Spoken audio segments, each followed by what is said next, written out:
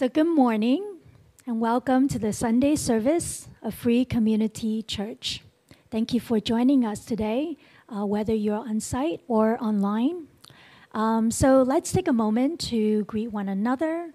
So if you are on site, you may turn around, look around, and give each other a smile or a wave. And if you're joining us online, please type a greeting in the chat, and our moderators will be there to respond to your messages. So as we enter into this sacred time, please rise in body or in spirit and join me in the call to worship.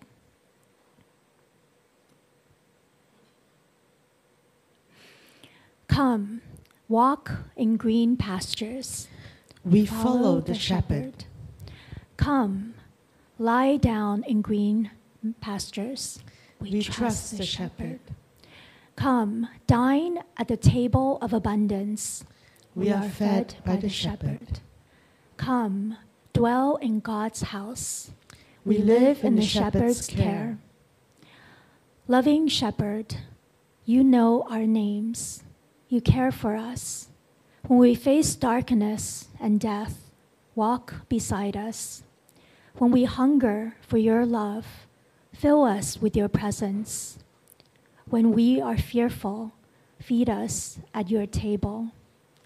May we dwell in the house of goodness and mercy all the days of our lives. Amen. So let's remain standing and join our hearts and voices in a time of praise and worship.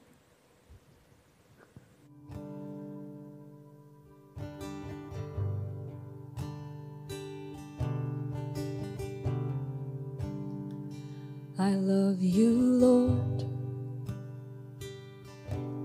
for your mercy never fails me. All my days I've been held in your hands.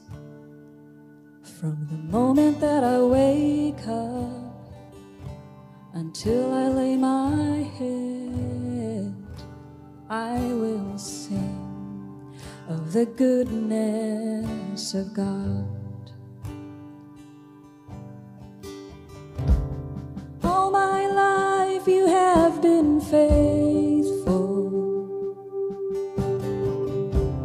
All my life you have been so good. With every breath that I am able, oh, I will sing of the goodness of God.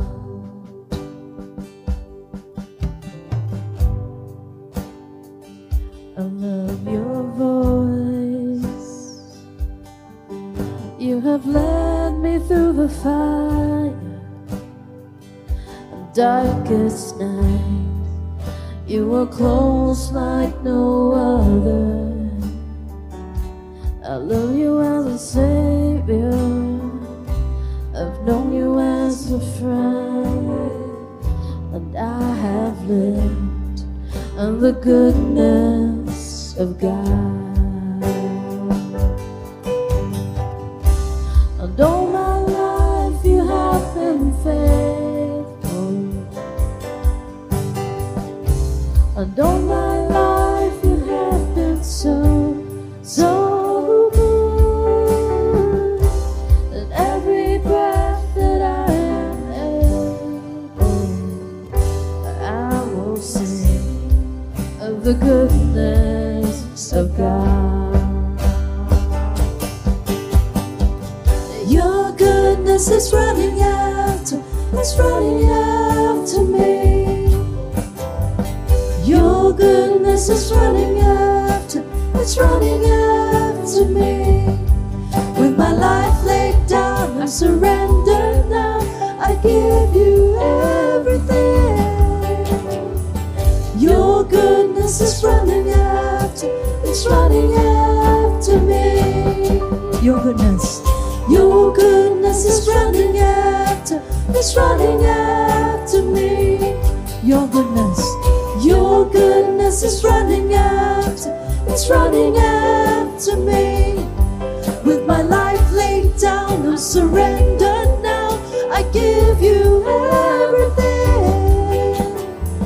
Your goodness is running after, it's running after me.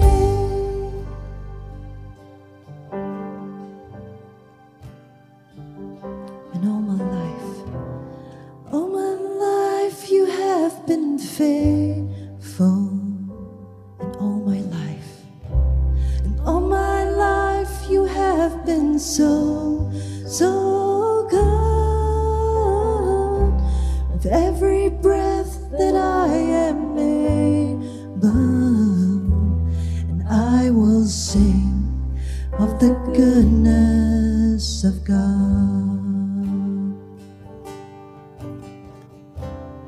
All my life you have been faithful. All my life you have been so, so good. With every breath that I am able, I will sing of the goodness of God. Oh, I will sing of the goodness of God. Yes, I will sing of the goodness of God.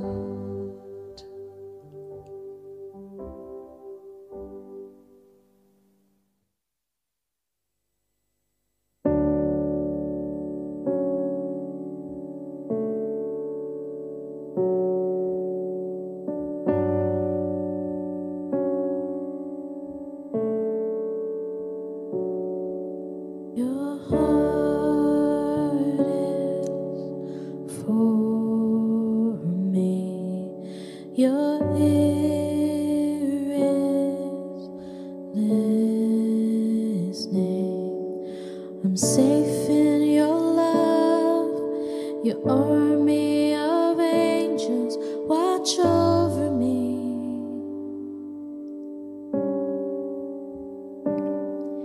You're always present. You're always with me. For all of my life, your favor has followed. You're my covering. I have never walked alone. I've never been abandoned. You are my inheritance. You are my strength and shield, and I have confidence. You go before me. You are my deliverer. I know I never walk alone.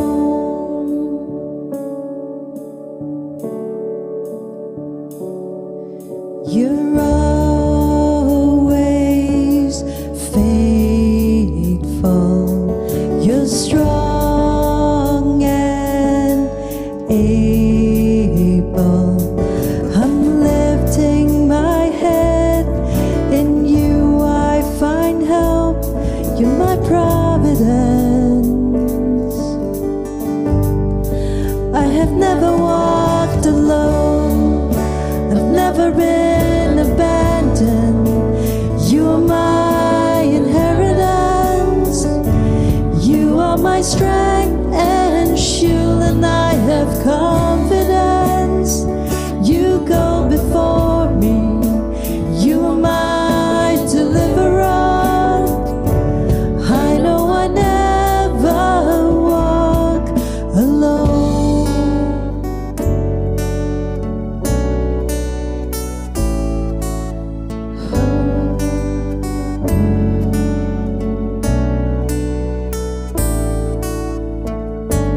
Every hour, every minute, you have always been there.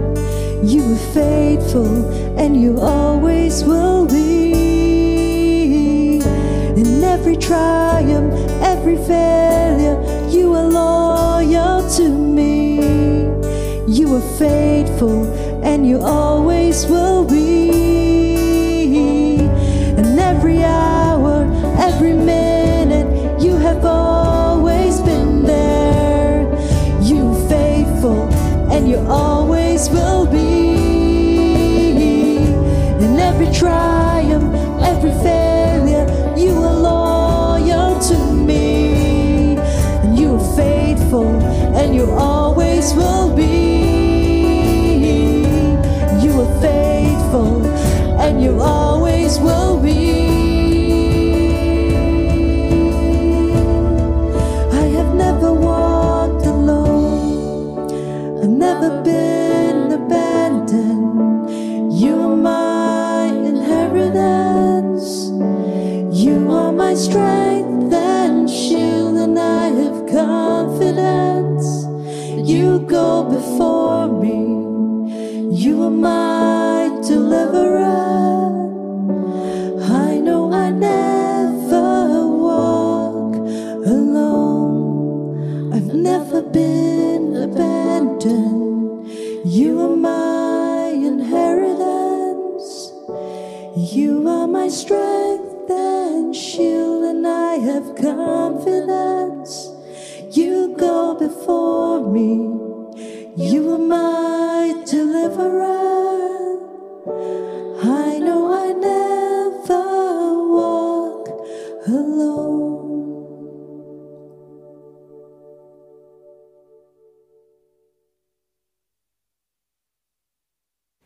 Please be seated.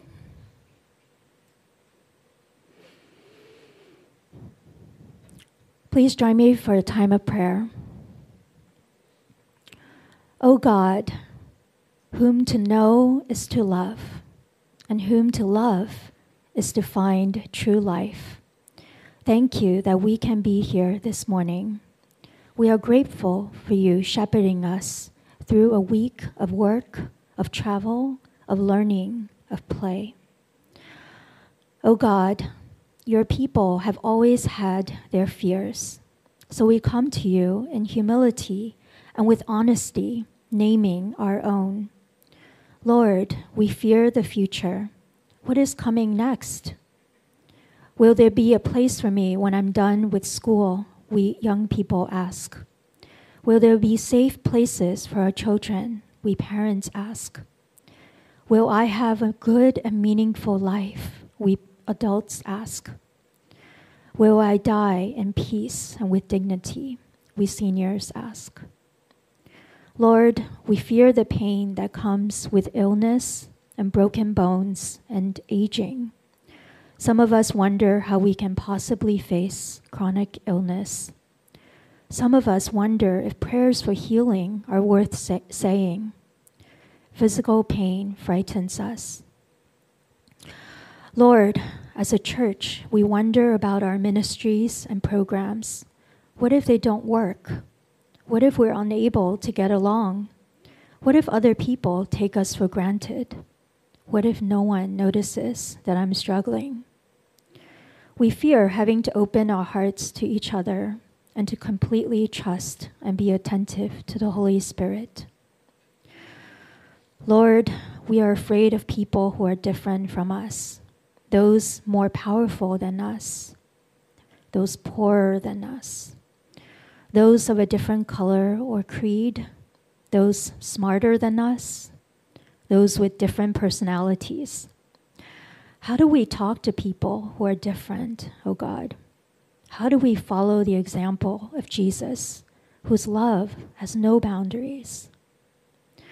God, we're also afraid of stillness and quiet. It seems as if the last thing we want to do is embrace the simplicity of prayer, scripture, and your presence.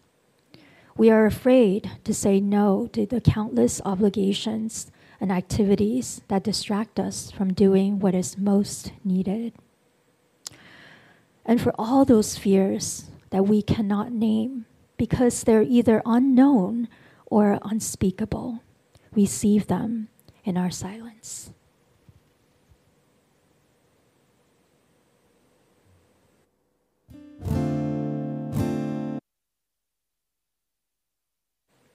there is more.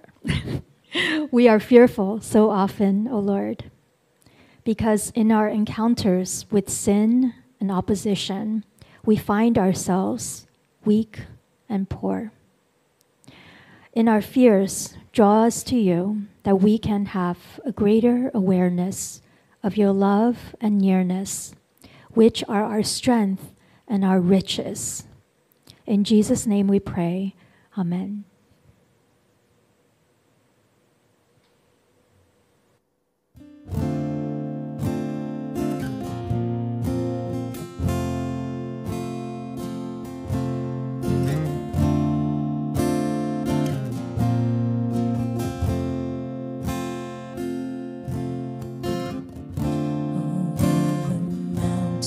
You gave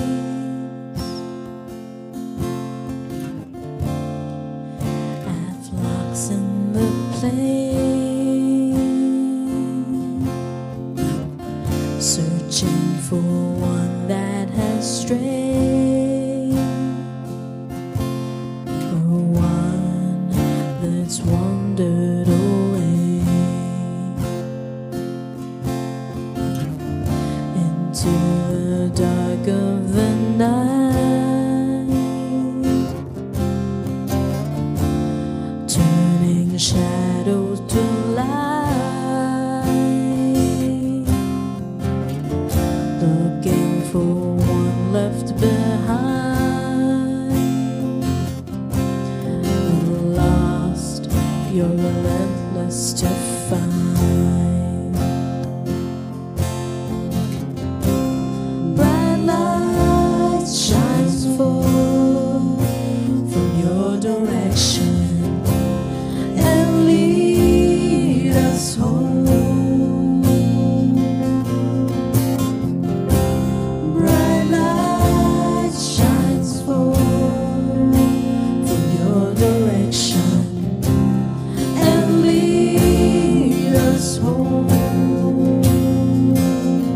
Rejoice, rejoice, with the angels in one voice, united by the love of our God.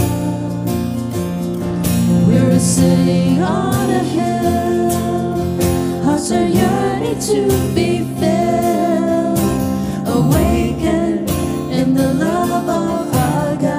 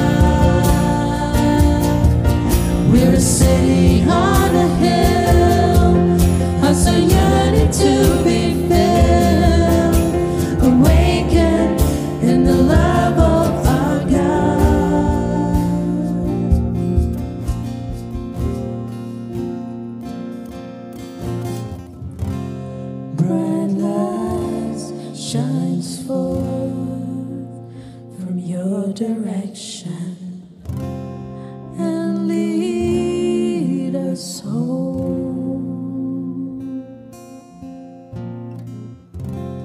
Bright lights shine forth from your direction and lead us home.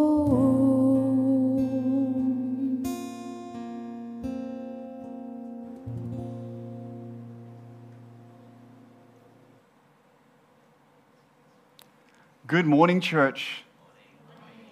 So glad to see everyone here this morning. My name is Gary, and I'm so glad you're together here with us as we go into the Word this morning. I just want to say a huge shout out of gratitude first for our wonderful service teams that make all of these hybrid Sunday services possible. Especially those people who maybe are not seen, like Molly who makes the coffee on the way in, or the welcome team who tries to make us feel home the moment we come in through these doors, or the production team who are responsible for coordinating the live worship recordings, as well as making sure that we can include people online this morning. So a big shout out to you and a big thank you for making this happen week in and week out. Can we give them some praise and a round of appreciation?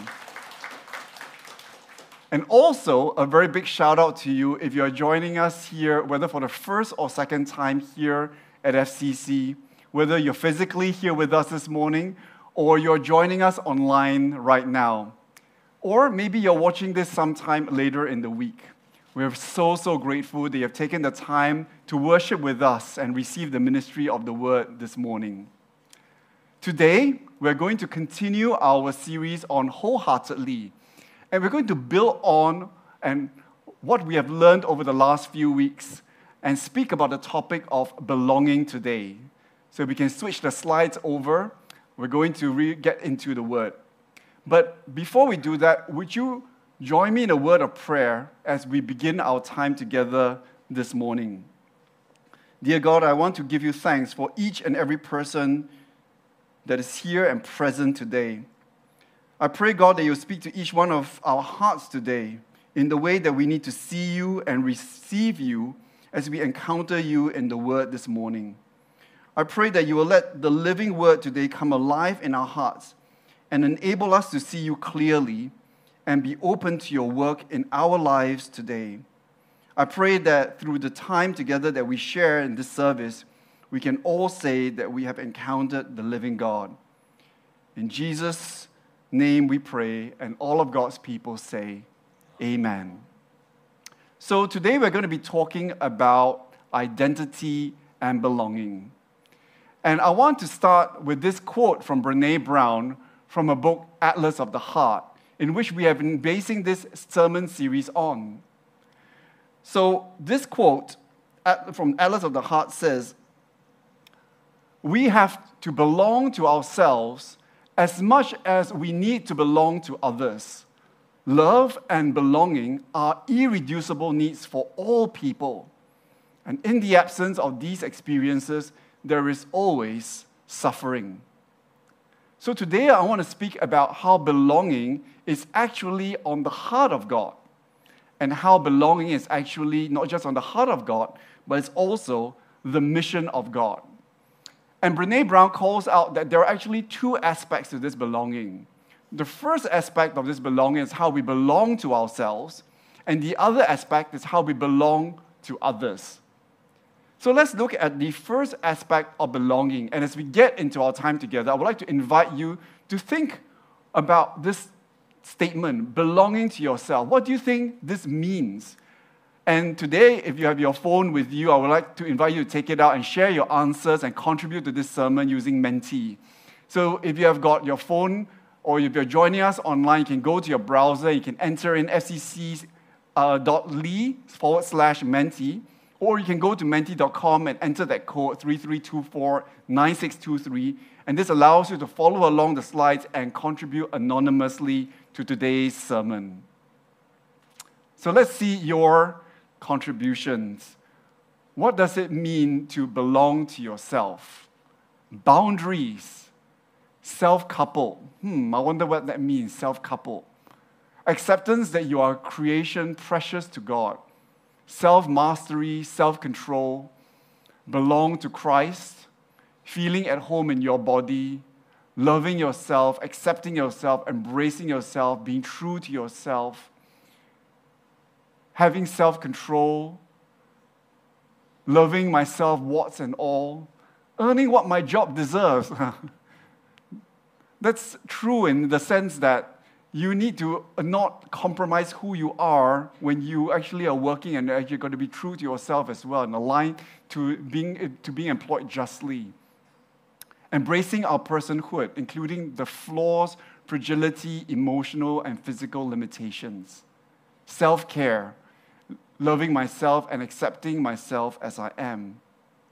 Thank you for all of your contributions. So, I want to move forward and share with you what Brene believes true belonging looks like. And she says that for her, true belonging is the spiritual practice of believing in and belonging to yourself so deeply that you can share your most authentic self with the world and find sacredness in being both a part of something as well as standing alone in the wilderness. True belonging doesn't require you to change who you are. It requires you to be who you are. And the way that we believe in and belong to ourselves first comes down to how we understand our worth or our worthiness.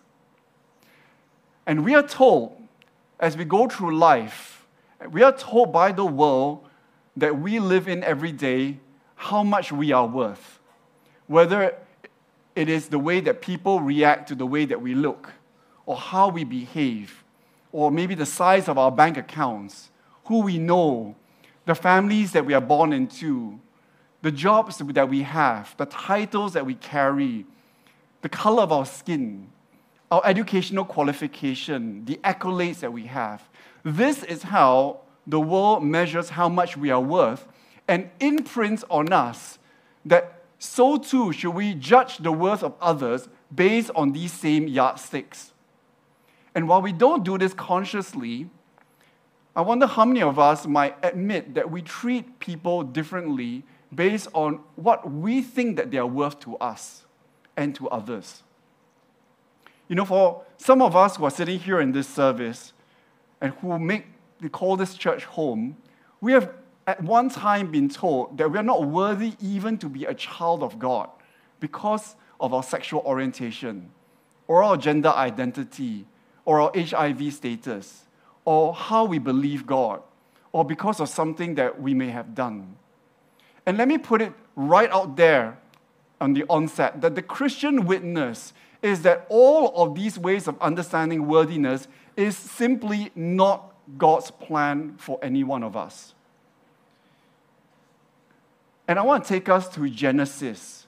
And at the start of Genesis, we read the creation story where the writer of Genesis narrates God's intention for the world. That out of darkness, void, and chaos comes light, order, beauty, goodness, wholeness, and shalom. And we have learned in the past that shalom is the way God intended things to be. And maybe you've been in church for a while, and maybe you've been taught that because of the sin of the first Adam, we are now fallen beings and are no longer worthy to be with God. We are now separated from God. And unless that we believe that Jesus died for us as a scapegoat or as a sacrifice for all of our sins, then only can we be made righteous again to be in God's presence and to be worthy of God's love. But is that what really happened? And I want to take us to Genesis chapter 3, you see on the screen here. And I want us to just go through this passage of scripture together. It's a very familiar piece of scripture, but I want to maybe help us see the scripture with some new eyes. And in Genesis chapter 3, And I'm going to be reading from the New Living Translation. It says here that the serpent was the shrewdest of all the wild animals the Lord God had made. One day he asked the woman, "Did God really say you must not eat of the fruit of any of the trees in the garden?" "Of course we may eat of the fruit of the trees in the garden," the woman replied. "It is only the fruit from the tree in the middle of the garden that we are not allowed to eat. God said, 'You must not eat it or even touch it. If you do, you will die.'" You won't die," the serpent replied to the woman. "God knows that your eyes will be open as soon as you eat it, and you will be like God, knowing both good and evil." The woman was convinced. She saw that the tree was beautiful and the fruit looked delicious, and she wanted the wisdom it would give her. So she took some of the fruit and ate it. And then she gave it to her husband who was with her, and he ate it too. At that moment, their eyes were open, and suddenly they felt shame at their nakedness. So they sewed fig leaves to cover themselves. When the cool evening breezes were blowing, the man and his wife heard the Lord God walking about in the garden. So they hid from the Lord God among the trees. Then God called to the man, "Where are you?" He replied, "I heard you walking in the garden, so I hid. I was afraid because I was naked." "Who told you that you were naked?" the Lord God asked. "Have you eaten from the tree whose fruit I commanded you not to eat?" The woman replied, "It was the woman you gave me who gave me the fruit, and I ate it." Then the Lord God asked the woman, "What have you done?" "The serpent deceived me," she replied. "That's why I ate it." You know, today when I read this passage of Scripture, I don't know about you, but I slightly get annoyed with myself that at one time I actually believed that I was reading a factual historical account of creation, rather than what it really, I think, is, which is a story. Firstly, we need to deal with the issue of a talking serpent. Hello? Which even children can clearly differentiate a story versus a historical account. But I want to say that taking the Bible seriously doesn't mean that we have to take it literally. And this story is still very important for us to explore, because right here, in the interaction between the serpent and the woman, we have to deal with three very important questions. The first question is how we understand God, in the same way that the woman has to learn how she has to understand God. Number two, how we understand God sees us. And number three, how we understand the relationship between God and humanity. And in the story, the serpent looked at a woman who thought God was love and said to the woman, "God was not love." The serpent looked at a woman who thought she was whole and beloved and said, "No, you are not. You don't have the relationship with God that you thought you had." The serpent looked at the woman who was made in the image of God and said, "No, you are not made in the likeness of God." The Bible said it was only then, after receiving the words of the serpent, that she then saw that the fruit was good. She never saw the fruit that way until she saw herself differently and she saw God differently. And when she saw God differently, she saw everything around her differently. So the serpent tells this woman that she has a sickness that she did not have, gives her a cure that she does not need, and enters her into a sickness of unbelovedness leading to shame. And as a result of what they had done, they felt ashamed and created a covering for themselves with fig leaves and went to hide. Now, I want us to think about that for a moment. The first covering that the humans created was not a covering for the sin that they actually had committed, right? The woman saw the fruit with her eyes, picked it with her hands, ate it with her mouth, digested it with her stomach, and yet the covering that they made had nothing to do at all with the eating of the fruit. What did they do? The covering that they made was a response to shame. And they covered their sexuality even though they had not sinned sexually. And now I want us to see something very important that happens next. Our traditional Christian understanding is that the human condition, our traditional understanding of the human condition is that our union from God is separated as a result of the fall. When Adam and Eve hears God coming, they hide behind the trees. Now I want to ask, who went to hide? Was it God who went to hide? Or was it Adam and Eve who went to hide? And you can see here that even though they had sinned and they didn't feel worthy, God still comes to find them. God still wants to take care of them in their place of need. And while they sowed their fig leaves, God creates these garments for them. And just like Adam and Eve, while we can't be separated from God, whether we think that we are unworthy or whether we are, in our state of shame, we certainly can feel estranged from God. We can feel distant from God or be uncomfortable with God. But what we have been taught in church growing up is that when people sin, God separates and hides because the holiness of God is defined by God's incapacity to sin. So then you need to have sacrifices to allow God to have the capacity to be with sinful people. And that's what sometimes people understand as the process of salvation is, or being saved, right? Jesus was the sacrifice for our sins. But that's not the story in the garden. Eve sinned, Adam sinned, and God still came. Yes, they hid, so there is a distance now, but it's an emotional distance caused by the diminished sense of worth and the shame that they carried around the incident. We earlier sang a song as we were coming into the sermon for a time of worship called Rejoice. And this was actually written by our worship team, members of our worship team, including Zihao, Kenny, and John, for FCC's 10th anniversary. That was 10 years ago. And I think that today it is still one of the most powerful testaments and declarations of the truth of your worth and my worth. That worth is not based on the circumstances that we are going through. And neither is it based on any of our actions or any of those things that we actually think are important. This song, Rejoice, is actually based on a teaching by Jesus across the entire of Luke chapter 15, where Jesus was specifically addressing the issue of worth and belonging to ourselves. And we're going to jump into Luke chapter 15. It says here in Luke chapter 15, verse 1, "Now all the tax collectors and sinners, including non-observant Jews, were coming near to Jesus to listen to him. Both the Pharisees and the scribes began muttering and complaining, saying, 'This man accepts and welcomes sinners and eats with them.'" So I want us to picture the scene for a moment.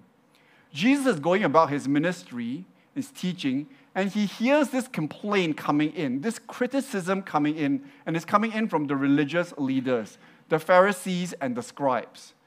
And what is this criticism? That Jesus accepts, welcomes, spends time with the tax collectors and sinners.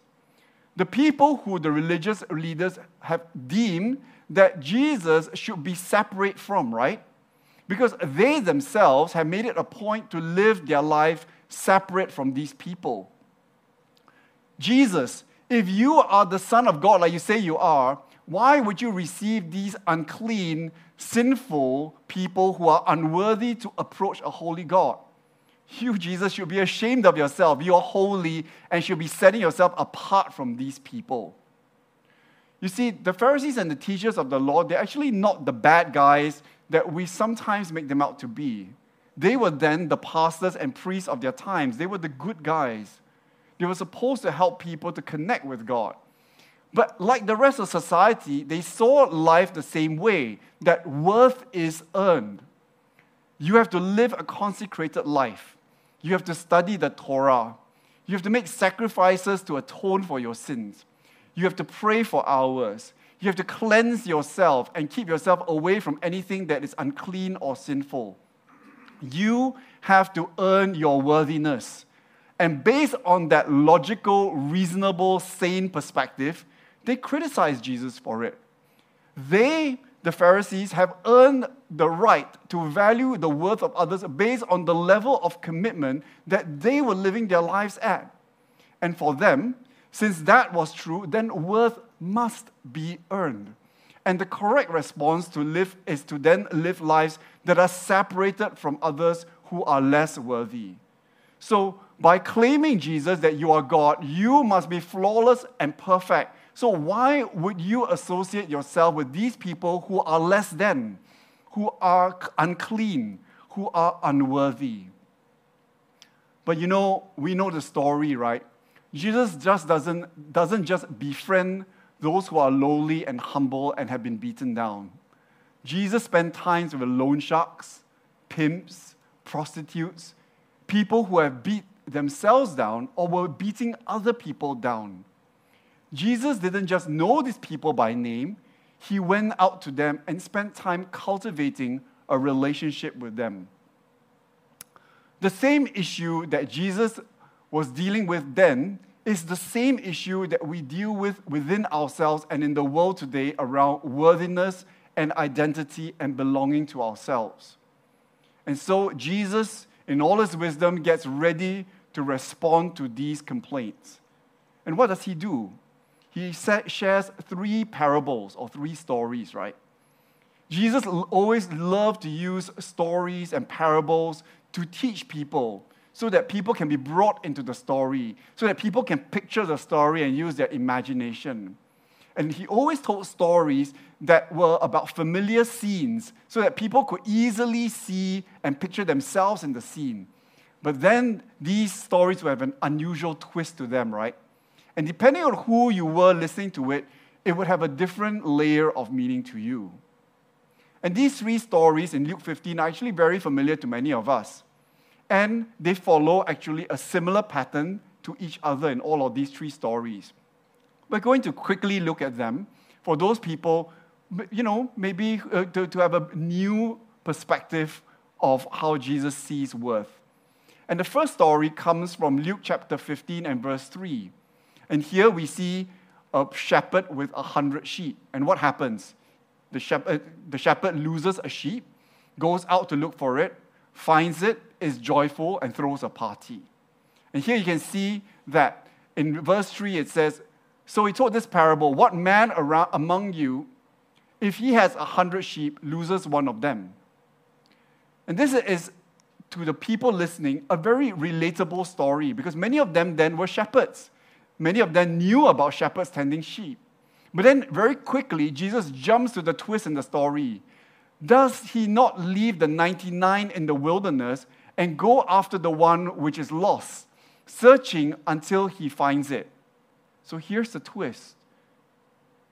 Doesn't he leave the 99 to look for the one? And the people who are listening to it are thinking, absolutely not. No logical person does that. 99 is greater some value than 1. This is illogical. The shepherd is leaving 99 behind. Who is going to be protecting the 99?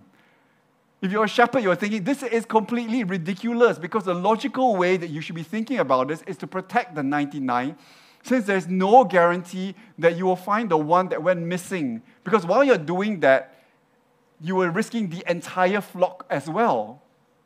But what is Jesus already beginning to tell us about the nature of God and the way God looks at the value and worth of people that's different from the world?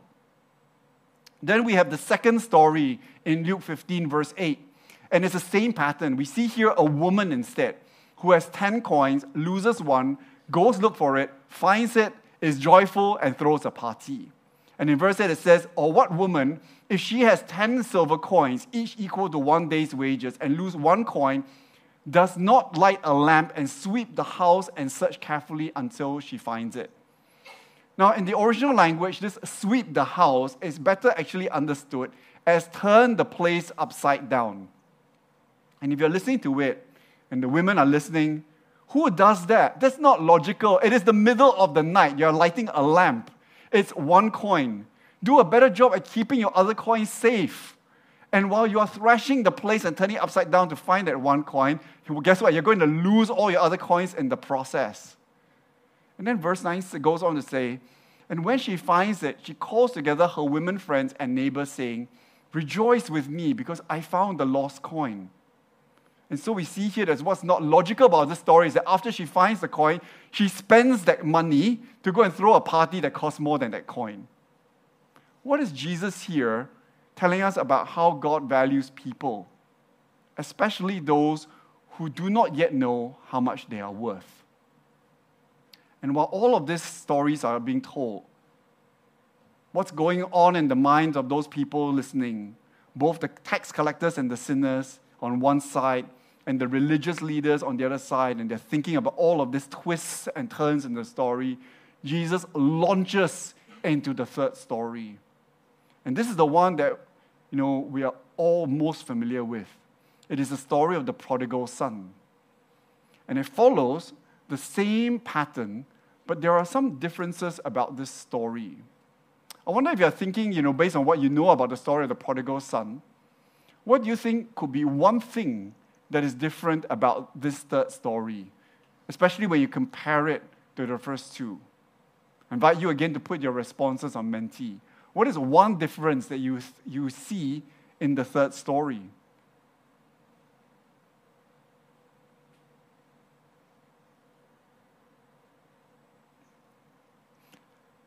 The ratio of lost versus not lost. Very good. 101, 10-1. This one, just two sons, right? The sons surrender and return to the father. Interesting. Willful, intentional loss. Yes. He came back to his own. The elder brother, a narrative role absent in the others. The son left on his own terms and chose to return and not found. You're right. For me, the one difference that stands out with the sheep is that the sheep is a beast. The coin is an inanimate object, but with the two sons, they had the ability to decide. That for me stood out most. And in this third act, when Jesus is telling the story, he knew that the religious leaders hearing it were not on the side of the decisions of the younger son, right? Because these people were taught the law for hundreds of years, and the older son was the logical one, and the younger son, he was the wasteful one. And I love the story of this parable and the heart of all of this playing out in the story. And if you are interested in going through this story in detail, Pauline went into depth in her sermon 2 weeks ago, in a sermon, Worthy to Love. And I encourage you to go and read that, because it's an amazing exposition of this passage. But in her sermon, she reminded us that the younger son did not take a straight path from child of the devil to child of the Father. The beautiful reality of the younger son's journey was a circular journey. His salvation was to come home to belong to who he always was. The son had union with the Father, and then he loses sight of his identity in his mind because of the decisions he made. And in his shame, plans to return to the Father to ask him to take him back as a farmhand, as an employee, because he's no longer worthy to be called his child. And so the son rehearses all the way home, and then down the road, as he was approaching the home, comes an old man, half hobbling and half running. And the old man throws himself on the boy, and the boy covers himself because he thinks he's about to get beaten. But instead, it is nothing but love that covers the boy. Not the fists of an angry father, and certainly not blood.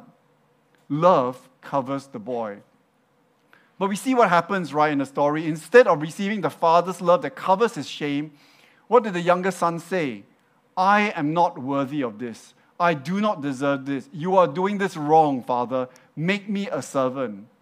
And then we see what's the father's first word out of the father's mouth. Quickly, he shouted it, quickly, and then rewards the son with the remainder of his worth and sonship and celebrates him by throwing a lavish party. The other difference, of course, as you picked it up, is that the story of the lost son is also the story of the elder brother. And we see in the story that the elder brother wouldn't come in to the younger son's party because he tells the father, "You have never thrown one of these for me, and I've been here slaving my whole life." So while the younger brother was estranged from the father in a faraway country, the elder brother was estranged from the father on the front row of his household. And both of them were lost. Not because of a fall, not because the father was so holy, but because they both lost their identities of who they were and their relationship to the father. These three stories let us know the heart of God and the way that God values people, whether it is the image of Jesus as the shepherd who loses a sheep, the Holy Spirit as the woman who loses a coin. And did you actually know that the Holy Spirit is rendered in the feminine always in the Greek? Or the Father in the third story as God the Father who loses two sons. So it's not about sheep, coins, or sons getting lost. It is about people who are losing their true identity. Why does God draw near to those who are seen as unworthy, who have lost their identity and no longer believe in or belong to themselves? Whether it is in the creation story or in the parables that Jesus taught, when it comes to people, God operates differently from the way the world sees worth. What a person does or doesn't do does not determine their worthiness to God. And I want you to know that if you ever lose sight of that identity, God will leave everything behind to pursue you and restore your identity and belonging to God. And so that's what I think that Brené Brown means when she says true belonging requires you to be who you are. True belonging requires you to be who you are, and that is that you are a beautiful, beloved, worthy child of God that is made wonderfully in the image of the one who created you. The way the world determines worth doesn't work with God. God doesn't compare who is better just because we come to church or make good, wise decisions or have a seminary degree or a title in the church. God says that may be your math, but that's not my math. That might be your logic, that's not mine. And that's why I think that the beauty of the Christian witness is this idea of grace. Grace is the unmerited favor of God, and that so reflects the heart of God. That, for me, is the gospel, church. And the gospel reflects the heart of God that we are called to believe in and belong to. All of these stories that we have talked about, whether it's the parables in Luke 15 or the creation story and the fall, I hope that you see that they don't actually reveal a sin separation salvation model, but instead they reveal a shame estrangement restoration model. And so the mission of God since creation is to help us restore that relationship with ourselves, restore that relationship with God, restore our relationship with one another. Now, so far, we've been talking about our lost identity with God, right? And last week, Pauline shared so beautifully about how we restore an authentic relationship with ourselves. And what does that mean? It means cultivating the courage to live out from a place of being authentic, being aligned to our thoughts, our emotion, and our values. It means to have compassion on ourselves, that we are imperfect. It means to set good boundaries and to live out from a place of vulnerability. And when we do that, it helps us to build connection with other people. Which brings us to the second aspect of belonging, and that is how we belong and relate to each other. You know, we are all created for relationship, not just with God, but with each other as well. In Maslow's hierarchy of needs, this need of belonging is actually ranked there right above physiological needs and safety. That's how important it is. A sense of belonging in close social relationships, as well as with community, is essential for us to survive. It is essential for our well-being, because we are a social species and we are not created to survive without one another. When we belong to each other, there is an energy that comes out of that connection. The relationship becomes life-giving. We get both strength and sustenance. This is the outcome when people feel seen, when people feel heard and valued, when people feel that they can freely contribute and freely receive. However, Brené Brown's research also found that although everyone wants to be a part of something, people are becoming increasingly dissatisfied. Why? Because it seems that the very thing that binds people today is not about true belonging, but instead it's about sharing fear and disdain. Or it could be also an increased pressure to fit in. You know, Luke 15 that we just read in the parables wasn't just addressing those who identified with the younger son. Jesus was also responding to the religious leaders who were listening in, right? And responding to their criticism. Not only because, like the older brother, they had not realized that all the father had was theirs already, instead of continuing slaving away to earn it, they also believed that being separated from others, having the fear and the disdain of others, was actually on the heart of God, which was, again, completely opposite to the heart of God. They believed that their worthiness, because of their pursuit of God, had elevated their identity, that there was supposed to now be a better in-group and a poorer out-group, that those were chosen and those were not chosen. This elevation of their identity excluded those that they deemed who were unclean or unworthy. This elevation of identity created a separation and a fear of others who were unlike them in the name of being holy and pure.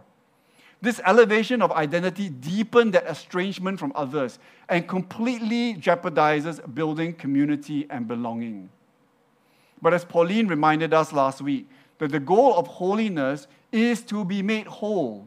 The goal of holiness is to be made whole. It is of restoration and not being set apart in our actions. And being set apart in our actions for the purpose of holiness cannot be mistaken from separating ourselves from others. Separating ourselves from others is not holiness. And that's why I think it's very beautiful that the word free in FCC is such a foundational value to our community. For those who are new with us, free stands for first realize everyone's equal, not less worthy than our worth, and that we need and that our worth needs to be earned, and certainly not more worthy than others and diminishing the worth of others and living separated from others. Equal worth. And as a church, our mission, and I feel the mission of all churches on God's heart, is to represent this mission, which is to fulfill the fact that we are there to belong to ourselves and belong to one another. That's the mission of the church. And it's said so beautifully how this is expressed so beautifully in Ephesians chapter 1, where it says, at the center of this, Christ rules the church. The church, you see, is not peripheral to the world. The world is peripheral to the church, and the church is Christ's body in which Christ speaks and acts, and by which Jesus fills everything with his presence. So restoration of wholeness is the mission of God, and the church is the heart of God. Then the church, the priority of FCC and all churches must be to create a place where all people know that they belong to God, belong to themselves, and belong to one another.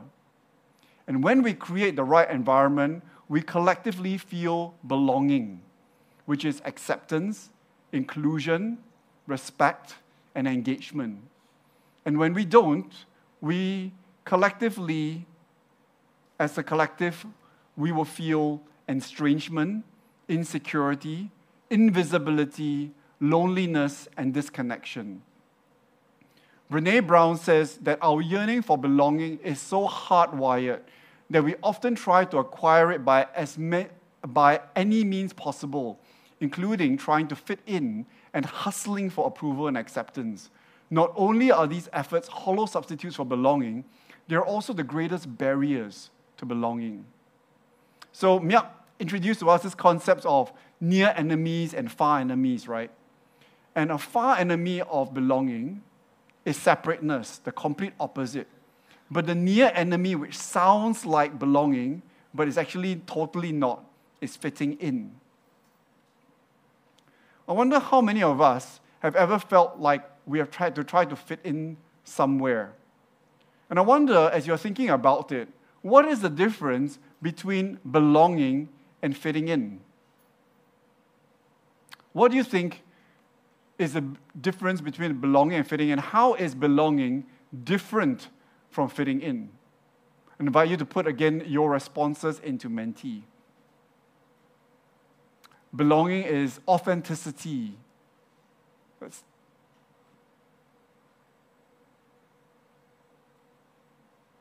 Belonging is a being. Fitting in is a doing. That's beautiful.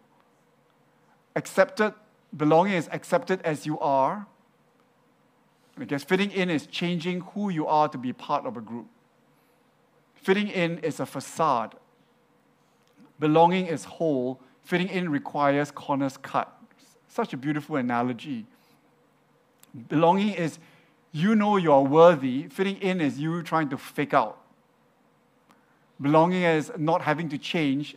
Fitting in is having to fit into a mold. Fitting in is compromising yourself. Belonging is being as you are. Being a sphere among other spheres instead of becoming a missing piece. Thank you. Belonging is feeling connected. Fitting in is changing to become similar with others. Herd mentality. Indeed. And in her research, Brené Brown asked this to a panel of kids. And here were some of their statements, because they get it. We all get it. What's the difference between belonging and fitting in? And some of the statements that came back, just like your responses, were belonging is being accepted for you. Fitting in is being accepted for being like someone else. If I get to be me, I belong. If I have to be like you, I fit in. Belonging is being somewhere you want to be and they want you. Fitting in is being somewhere that you want to be, but they don't care one way or the other. And likewise, in Luke 15, Jesus was speaking directly to the Pharisees that not only are these people of the same worth to you, you elevating yourself and separating yourself and only including others if they fit in and think like you, look like you, and behave like you, is actually going against everything God is about. And you're actually going against God's mission, especially if you say that you're God's representatives. Just as we realize that we belong to God, we are also called, each one of us, and as a church, to create an environment as community where people can belong to each other and not just fit in. This is the church redeeming its purpose to be a place that is free from shame, free to be who God created you to be. And that's when all of us at the Free Community Church are reflecting the heart of God and are living out the mission of God in the world. Amen.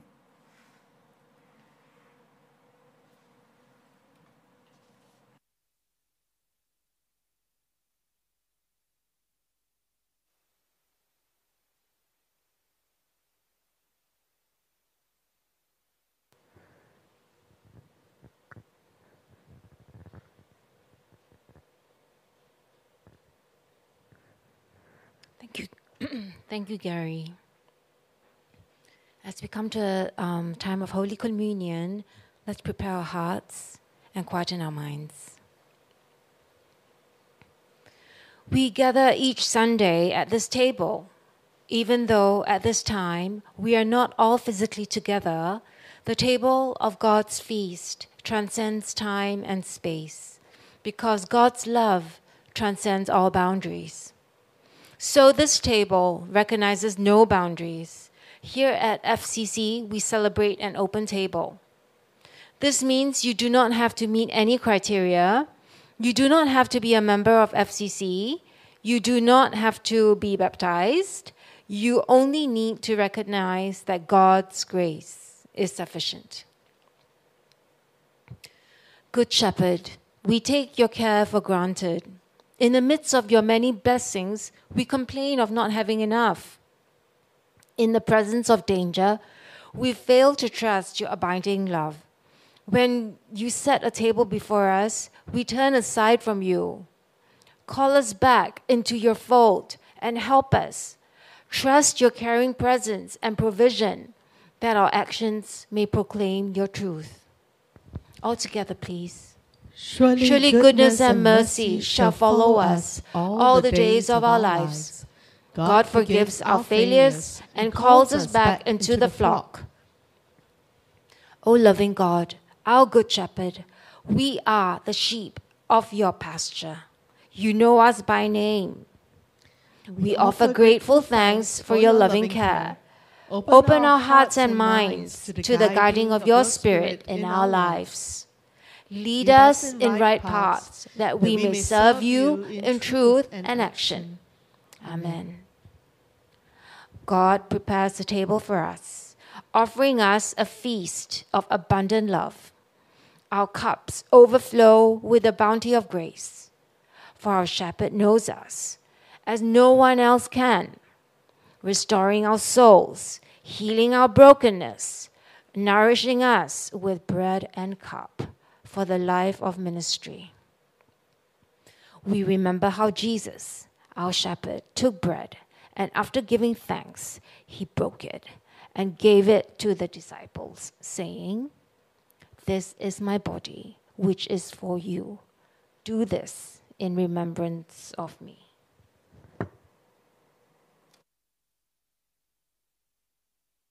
In the same way, he also took the cup and after the supper, saying, "This cup is the new covenant in my blood. Do this as often as you drink it in remembrance of me."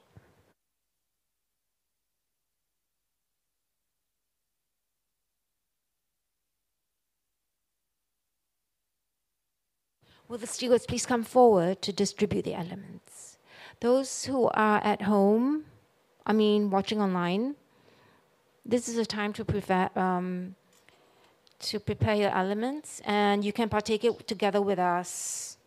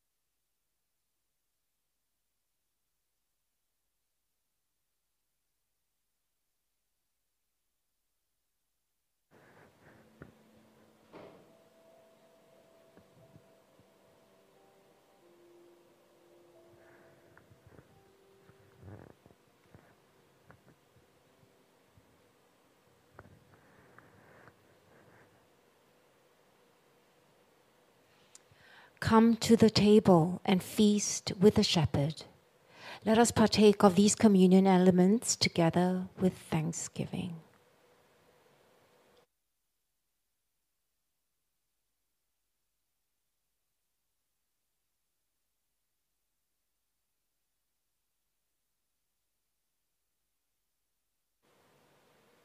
Please rise in body or spirit.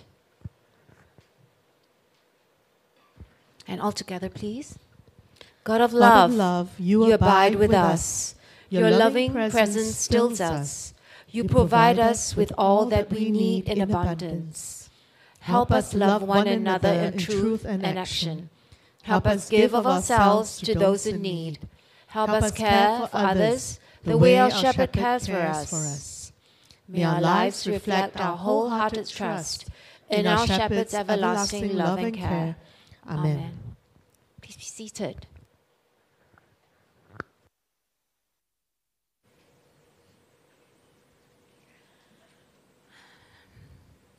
Hello, everybody, and welcome once again to the Sunday service of Free Community Church, where free stands for first realize everyone is equal. Whether you are here on site or online, we are so glad to see you again. And we are an inclusive and affirming church. So this means that you are welcome here regardless of your theological background, your gender identity, your sexual orientation, or any your economic status, your educational attainment, or any other label that the world has put on you. So my name is Wendy, and I am the service leader for today. So if you're new to our church, we invite you to leave your details with us at fcc.li .com, and we will get our pastors and our staff will connect with you. You can also scan the QR code, which will take you to the same form. Okay, we also have a newcomers meeting at the end, near the end of this month. So it will be on the 23rd of July, which is Sunday, right after service. And it will take place in the room next to the hallway in the back. Okay, so now let's continue our worship with offering. So offering is a time when we can express our reliance and our gratitude to God. So there are a couple ways you can give electronically. So one is by giving by PayNow, by scanning the QR code on the screen or on the chairs, the back of the chairs in front of you. So one QR code is for the general fund, which goes towards paying our staff and also the operational expenses of this space. And the other one is for the building fund, which goes towards paying our mortgage. You can also give by credit card at freecomchurch.give.asia, and there is a 1.5 platform charge, but we are grateful for giving in any form. So let us now pray for the offering. God of every good and perfect gift, our gifts are not always good, and they're always imperfect. Still, we offer these gifts with boldness, knowing that your love is stronger than our impurities and imperfections. Through Jesus Christ, amen. Okay, so now I invite the stewards to come up. So if you are paying, if you are giving your offering by cash, you can raise your hand and they will come to see you. Okay. All right, so while they're going around, we have a few announcements. So the first announcement is that the contributions to the commemorative, our 20th anniversary commemorative book, the deadline for submitting the collages is today. So if you still want to participate, you can take a few hours this afternoon to assemble a collage and then email that. And if you need more details on how to do that, you can email us and we'll send you the briefing slides with the instructions. Okay, so our next after church event is a workshop on portrait drawing. No experience is necessary, but it does take some courage. takes place on the 30th of July, which is the last Sunday, and it will be from 1:30 to 3 o'clock. So, like I said, even though no experience is required, it will take some courage because you will be spending some time, I guess, looking at each other while you're doing the drawing and having some conversations. And we promise fun. Okay, so do register your interest at fcc.li/ACE.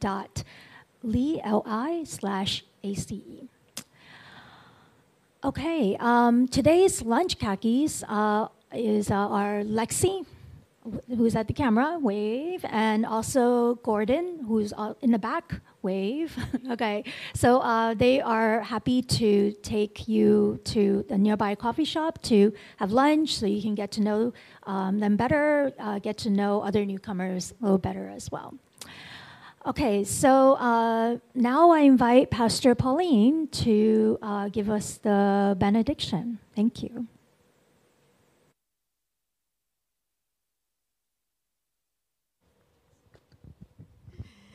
Will you stand as you're willing and able in body and spirit as you receive the benediction?